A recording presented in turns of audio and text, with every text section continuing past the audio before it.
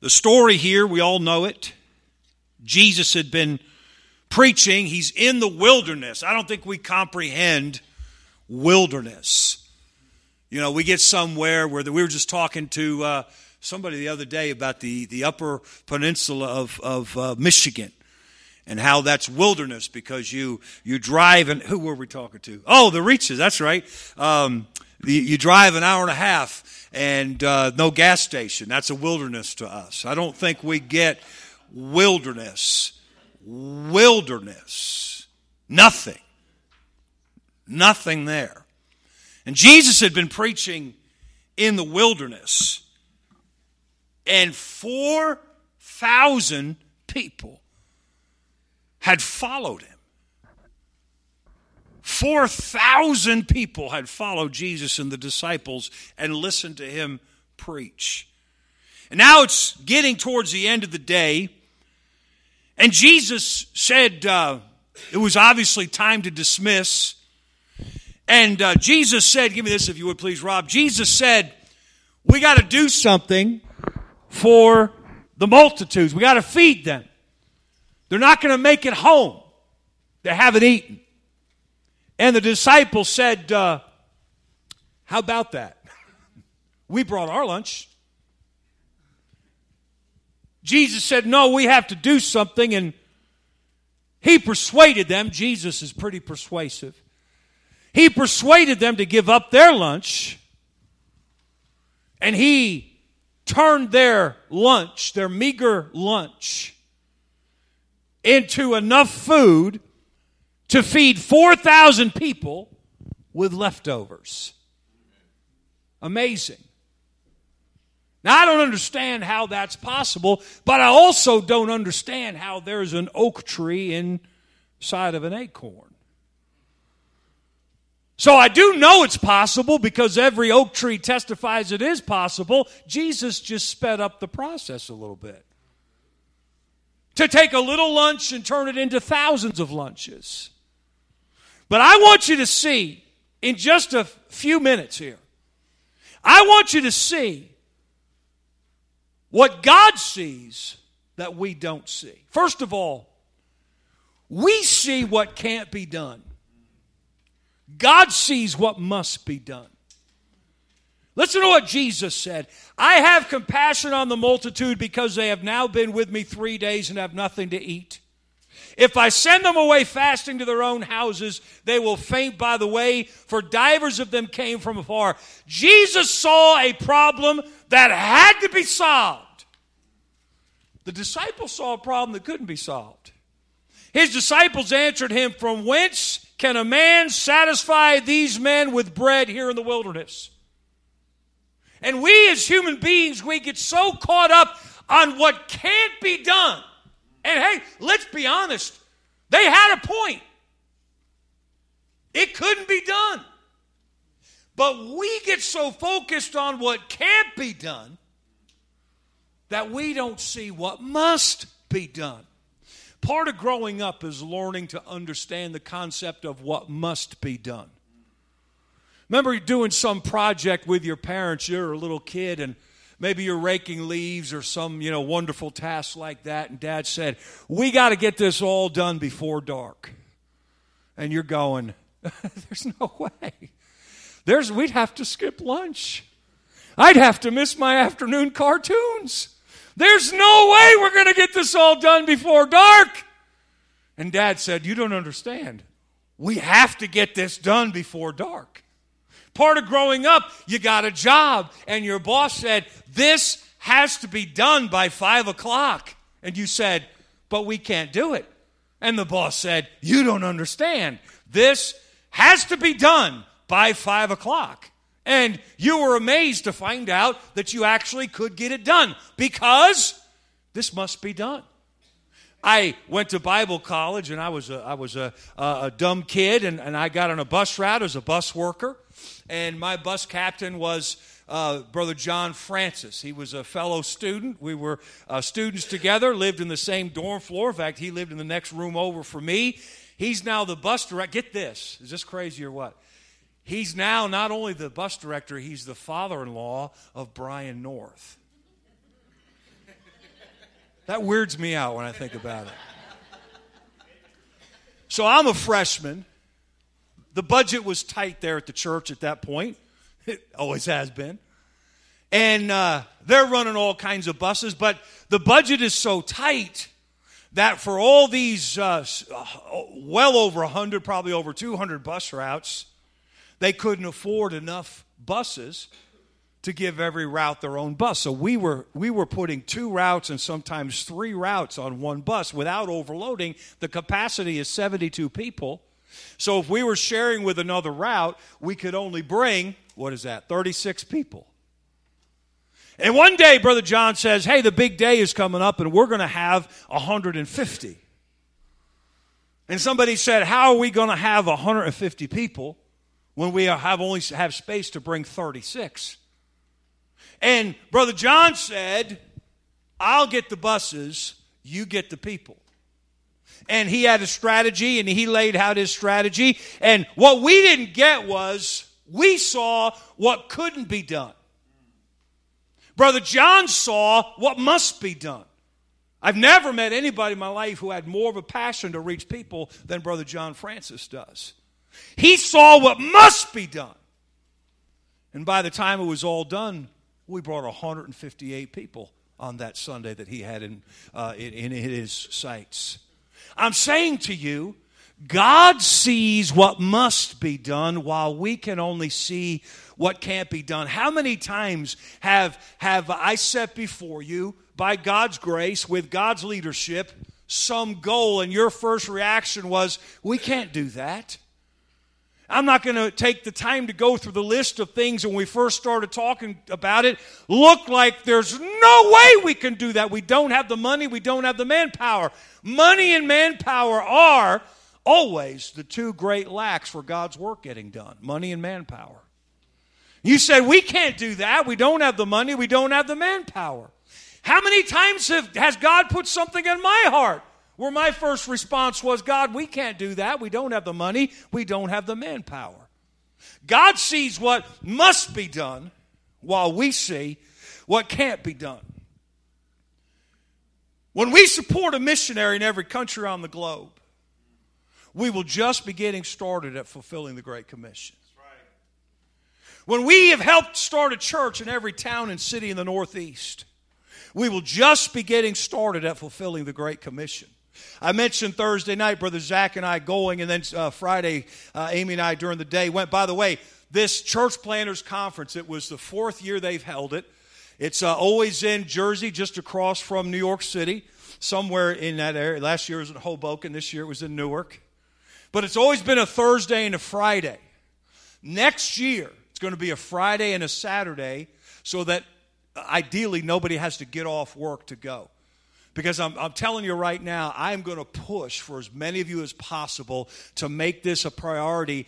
It will change your perspective on the ministry. It's unbelievable. Let me tell you a little bit of what we saw the other night. We walked in and everybody got, among other things, we got this booklet right here. Brother Phil Rizzo, Pastor Phil Rizzo. He's been here before. He started the conference. He leads the conference. He is a businessman. He knows business. He's brilliant. He graduated from Villanova before and went into business before God called him to preach. And then he went to Bible college and then started a church. We were given this booklet. There were 19 church planners all going to the Northeast.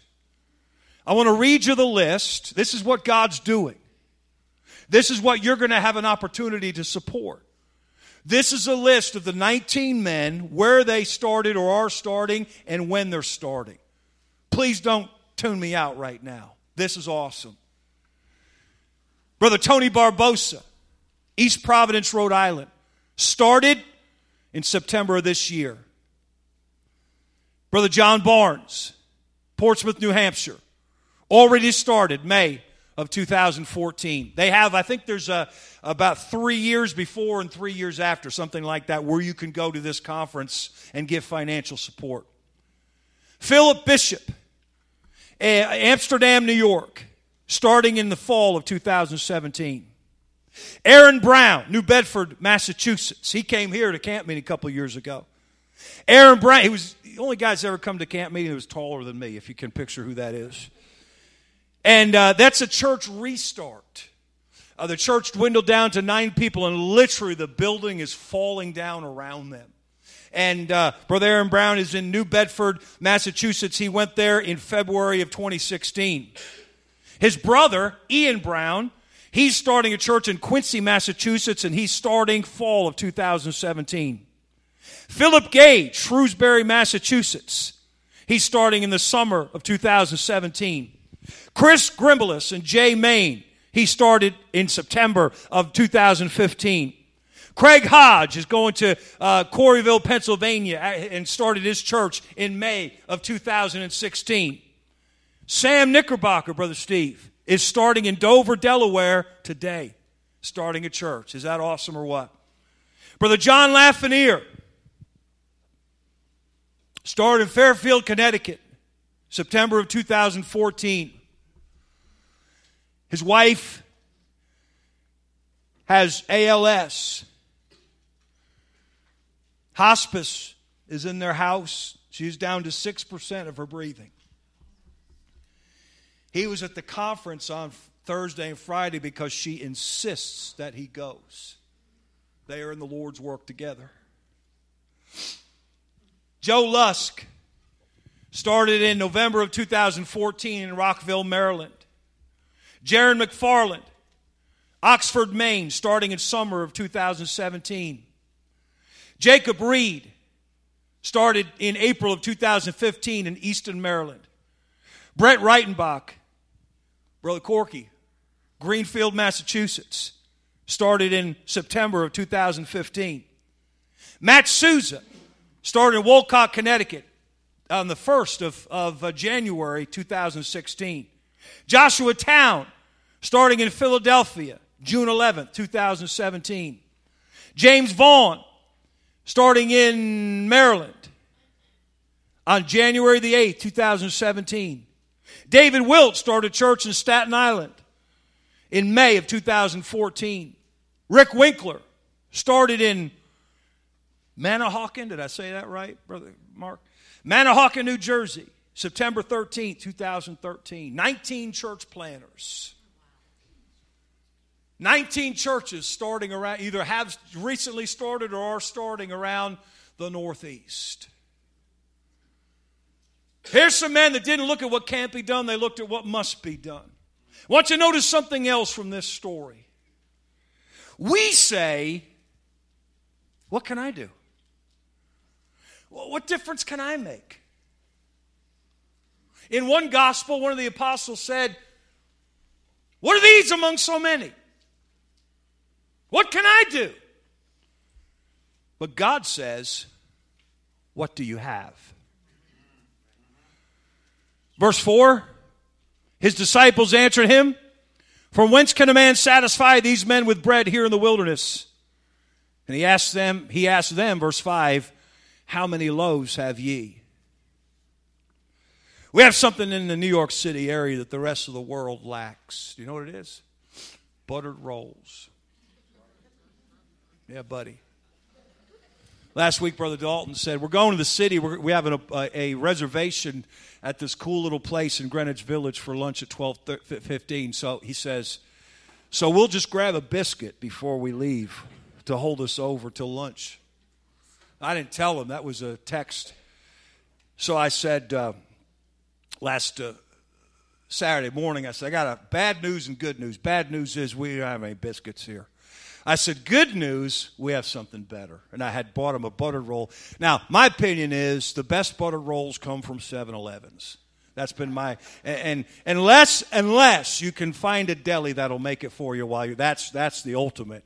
I bought him a buttered roll, and he agreed that, well, I'm not sure he agreed that it was better than a biscuit, but I believe it is.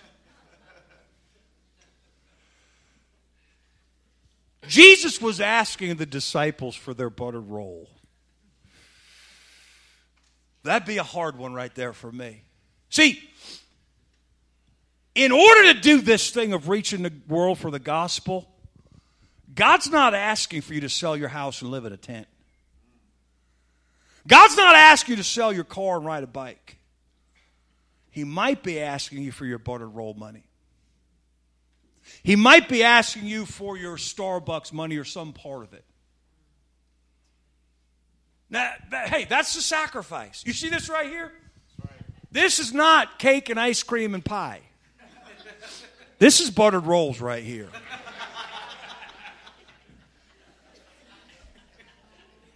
So that's no small sacrifice.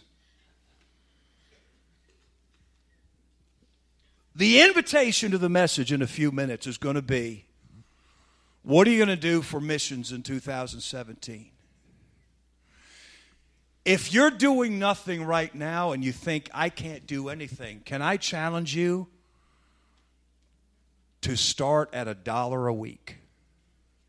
Say, you don't know how tight our budget is. $1 is 4 quarters. That means 4 times a week you salvage or scrape up a quarter. You stick it in an envelope. At the end of the week, you seal the envelope. You write missions on the outside. You throw it in the plate. By the way, if you don't designate where the money's going, it doesn't get to missions. You've either got to write on the outside of your tithing envelope or you've got to put it in a separate envelope. You've got to make sure that the financial people know where this money is going. Your tithe should always just go straight to the church. I'm just telling you that's a Bible principle. We don't have time to talk about that. Your tithe keeps this work running here. But you designate. So you say, I have not given anything to missions, and I don't think I could afford to. You want to keep missions on your mind and do something that is precious to the heart of God. 4 times, you challenge yourself 4 times a week. I'm going to squeeze a quarter out of something. I'm going to put it in an envelope at the end of the day. On Sunday, I'm going to seal that envelope, write missions on the outside, and throw it in the offering. But that's if you have given nothing and you think you can't. Listen, every teenager in this room could do that. I believe every kid in junior church could do that. $1 a week. $1 a week. If you already give to missions, let me urge you to, hopefully you have considered and prayed about it this week, go up somehow, some way. Increase what you've given in the past. We're moving from monthly to weekly this year. So you could take what you gave last year and just divide it by 4 and convert that to weekly. You won't be giving any more. And hey, we certainly will appreciate that. And God's work will certainly be helped by that. But can I urge you to consider increasing what you give to missions? This doesn't help me. I'm not here asking you, hey, give some money so my wife and I can go on a cruise. I'm not doing that. We've never done that. I've been in churches where they did do that. I've been in churches where they passed the plate 4 times until enough money came in to send the preacher on a vacation. I've never done that. I never will do that. That's not what this is. This is going to send missionaries to get the gospel to places that you'll never have a chance of getting the gospel to. I heard a message by Dr. David Gibbs this week where he told of a man that he met in an airport. Are you ready for this? A businessman who had increased his missions giving for the year, increased his missions giving for that year by $5,000 a week. Increased it by $5,000 a week. Say, well, if I was a successful businessman, I would do that. Of course, we all love to talk about what we would do if we had it, don't we? How about you think about and pray about what you can do? We say, what can I do? God says, what do you have? I want you to notice that God multiplies what we give as we serve where we are. He commanded the people to sit down on the ground. He took the 7 loaves and gave thanks and brake and gave to his disciples to set before them, and they did set them before the people. They had a few small fishes, and he blessed and commanded to set them also before them. So they did eat and were filled. They that had eaten were about 4,000, and he sent them away. Let me ask you a question. How many of you have ever worked One time or as your occupation as a waiter or a waitress. Raise your hand. Okay. Those of you that just raised your hand, how would you like to work in a dining room of 4,000 people with 12 waiters? What did we have last night? 35 or 40 in this room and just a couple people serving them. And that was 4,000 people, 12 waiters. So Jesus is multiplying the food. They didn't, I think we picture the disciples standing there. Wow, how's he doing that? They weren't doing that. He was handing them food and they were running it over to the people. Handing them food and they're running it over to the people. They fed 4,000 people till they were full. Jesus said, you serve the people in front of you. I'll multiply what you gave. You gave up your 7 loaves. You gave up your fish. You serve the people in front of you. I'll multiply what you gave. God blesses your faith promise money on the other side of the world while you work the bus route here. You serve the people in front of you. God blesses what you gave. God blesses your faith promise money on the other side of the world while you visit your Sunday school class here. While he's knocking doors in Myanmar, God blesses you knocking doors here. While Scott Mercer is passing out tracts in Thailand and God's blessing him through your faith promise giving, God's blessing you as you pass out tracts here. While you get the gospel out here, God blesses the work and blesses the money that you give throughout the work. Can you just comprehend your $10 a week or $5 a week or $50 a week reaching people for Christ around the world? Last thing I want you to see. God gives us back far more than we gave. Verse 8. So they did eat and were filled. They took up of the broken meat that was left 7 baskets. How many loaves were there to begin with? 7. How many baskets of leftovers were there? 7. Every loaf they gave up, God turned into a basket full. So because they gave what they had and were left with nothing, they were left with 7 baskets full to share. So if they had let the multitude go away hungry, the 13 of them, at least 13, Jesus had a bigger team than that, but let's just go with 13. The 13 of them would have sat down and said, all right, what'd you guys bring? 7 butter rolls, a couple fish. Well, there's 12 of us. That means we just barely each get half a butter roll. Oh. That would have been the meal after the crusade. But because they gave and were left with nothing for a few minutes, they each got to split a basket. 1 basket per 2 disciples. We've all heard it said, you can't outgive God. But God can't outgive you if you don't first give to Him. According to the Bible, tithing on your income is not giving to God. And I don't have time to teach that. I've taught it before. I teach it at just about every offering. It's not giving to God. It's not sacrifice. Tithing is what we owe to God. It's what's required. It's what is expected of us. We don't start to give until we give over and above 10% of our gross income. There's no better way to start giving to God than to support world missions. Here's the invitation today. What will you give to missions in 2017?